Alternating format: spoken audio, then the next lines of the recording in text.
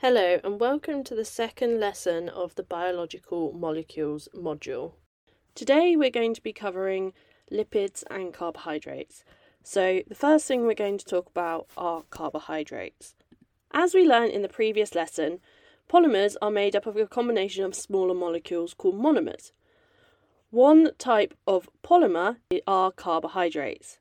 So carbohydrates are made up of carbon, hydrogen and oxygen atoms, and these are in a ratio of 1 to 2 to 1.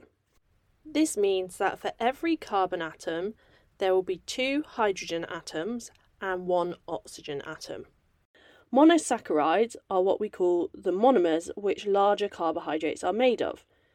So some common monosaccharides include glucose, galactose and fructose. You have probably seen these in your everyday life. For example, glucose can be found in energy drinks and fructose can be found in fruit and fruit juices.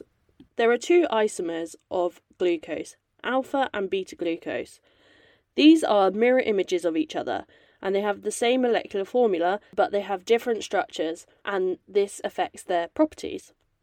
You can see what I mean by this by clicking on the link in the show notes to get the visual document.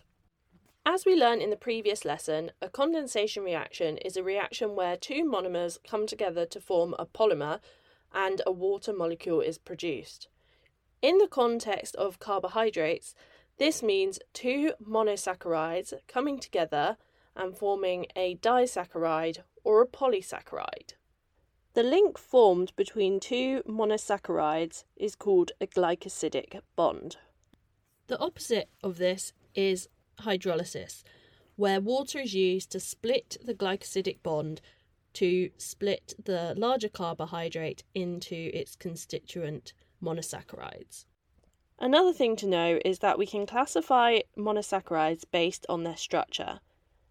Monosaccharides have a ring structure, and depending on the number of carbons in that ring, we can call them either hexose sugars or pentose sugars. Hexose sugars contain 6 carbons. Think of a hexagon. And then pentose sugars contain 5. Think of a pentagon. So an example of a hexose sugar is glucose and an example of a pentose sugar is ribose. When 2 monosaccharides come together, we call the resulting molecule a disaccharide. We then call both monosaccharides, which contain 1 sugar unit, and disaccharides, which contain 2 sugar units, we call both of these simple sugars. It's important to know which monosaccharides form which disaccharides. Maltose is a disaccharide formed by condensation of 2 glucose molecules. Sucrose is a disaccharide formed by the condensation of a glucose molecule and a fructose molecule. Lactose is a disaccharide formed by condensation of a glucose molecule and a galactose molecule. These disaccharides can then go on to form complex sugars, which are known as polysaccharides. These are long chains and they are insoluble in water. So, thinking back to last week's lesson and about how we need to link the structure of biological molecules to their function, we can think about simple sugars as having an OH group.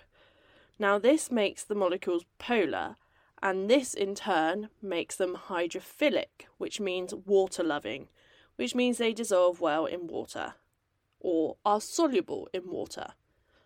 In contrast, polysaccharides, or complex sugars, are non-polar, and therefore they are not soluble in water. An important thing to note is that glucose, fructose and maltose are all reducing sugars and sucrose is a non-reducing sugar.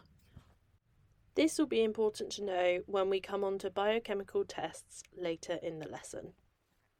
Starch is the polysaccharide that is made up of glucose. Glycogen is the polysaccharide made from fructose and cellulose is the polysaccharide made from galactose. So now I'm just going to go into some detail about each of these 3 polysaccharides and their uses. So starch is produced by green plants and it's used as an energy store. It's very common in the human diet as the main source of carbohydrate. And we get this in foods such as potatoes, wheat, corn, rice, and cassava. Starch is white, tasteless and odourless, and it is insoluble in cold water. Starch is actually made up of 2 different polysaccharides, both made of alpha glucose. So we have amylose and amylopectin. So amylose is an unbranched or linear chain of alpha glucose, and it exists in a coiled structure which makes it a bit like a spring. So if you look down at it, it would look like a cylinder, and this is very compact and easy to store within the plant. This means that cells can store large amounts of amylose without having to take up much space. In contrast, amylopectin is very branched. So if we think of a tree, it's like having a trunk with lots of branches coming off. So the branch structure means that it can be broken down easily. So amylopectin is actually adapted for a fast breakdown and fast energy release. So the glycosidic bonds in this polysaccharide are more visible to enzymes, which allows the glycosidic bonds to be broken down more easily and allows the glucose to be released for use in respiration.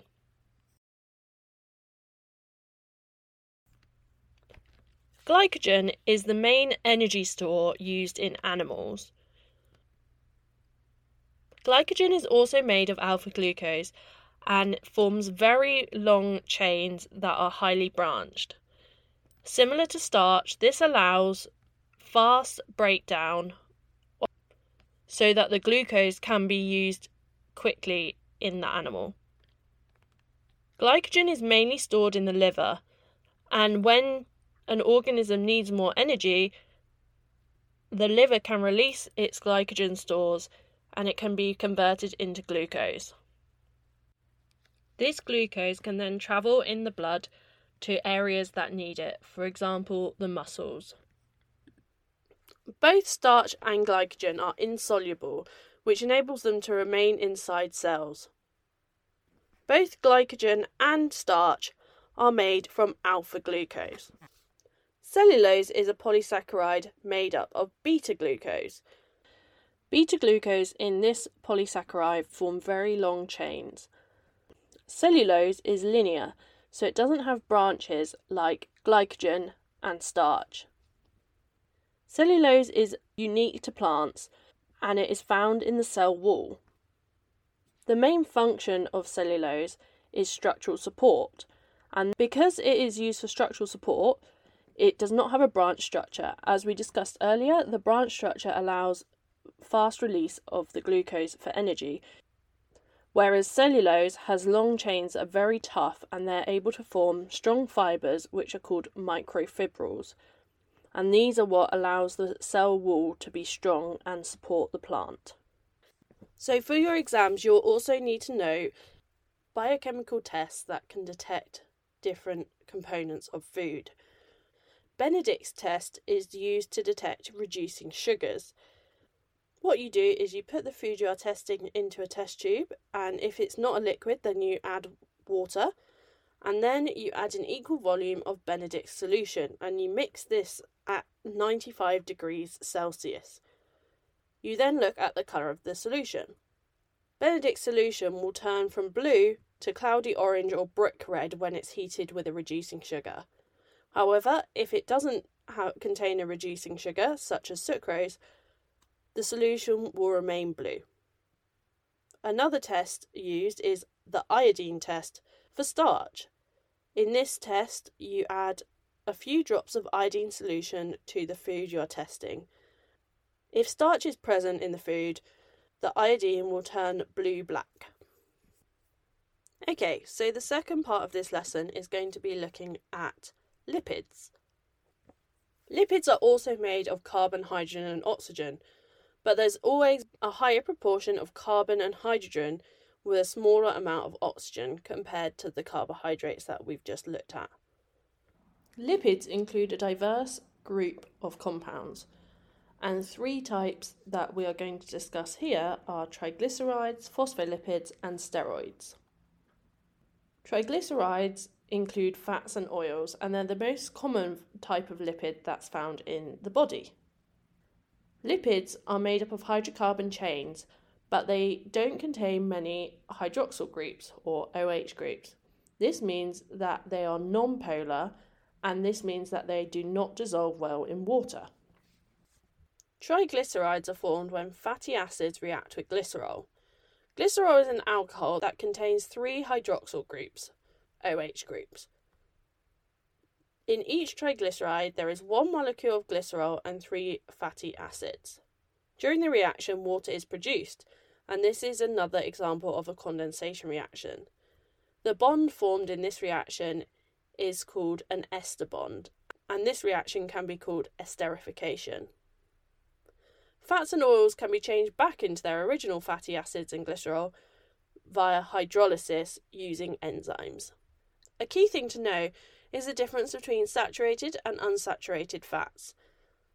Saturated fats are made up of saturated fatty acids. Saturated fatty acids have no carbon-to-carbon double bonds in their hydrocarbon chain, but unsaturated fatty acids do. So, if you see a carbon-carbon double bond, that means the fatty acid is unsaturated.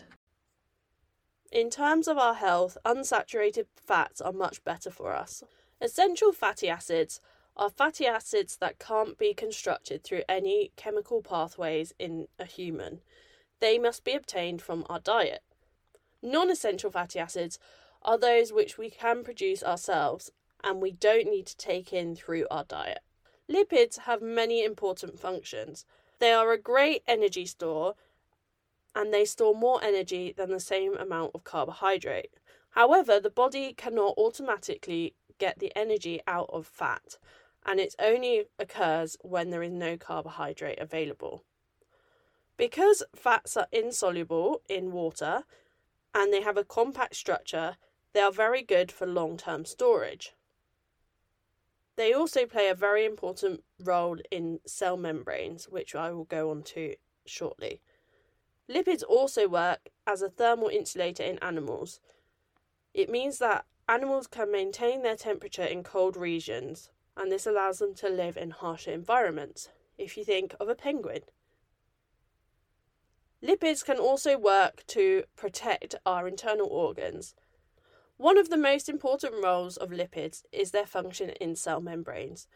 To fulfill this function, triglycerides, that we've just discussed, first need to be converted into phospholipids. In phospholipids, phosphoric acid replaces one of the fatty acids of the triglyceride. The new molecule, called a phospholipid, is a major component of cell membranes. This structure has a hydrophilic phosphate head and a hydrophobic fatty acid tail. You will see more of this when we go into the structure of the cell. The important test for lipids is the emulsion test. In this test, you mix your solution with ethanol and you add an equal volume of distilled water. If a milky white emulsion forms, then the test substance contains lipids. Okay, just to recap what we've gone over today, we have looked at carbohydrates and lipids. Both are made up of carbon, hydrogens and oxygens. We learn about the structure of carbohydrates and how they are formed from monosaccharides that can form long-chain polymers called polysaccharides, and that the bonds between the monosaccharides are called glycosidic bonds. We then also learn about 3 types of carbohydrate. So we looked at glycogen, cellulose, and starch. And we also learn 2 biochemical tests that can be used to look for carbohydrates. We then learnt about lipids, and we learnt that triglycerides are formed of 3 fatty acids joined to a glycerol via a ester bond.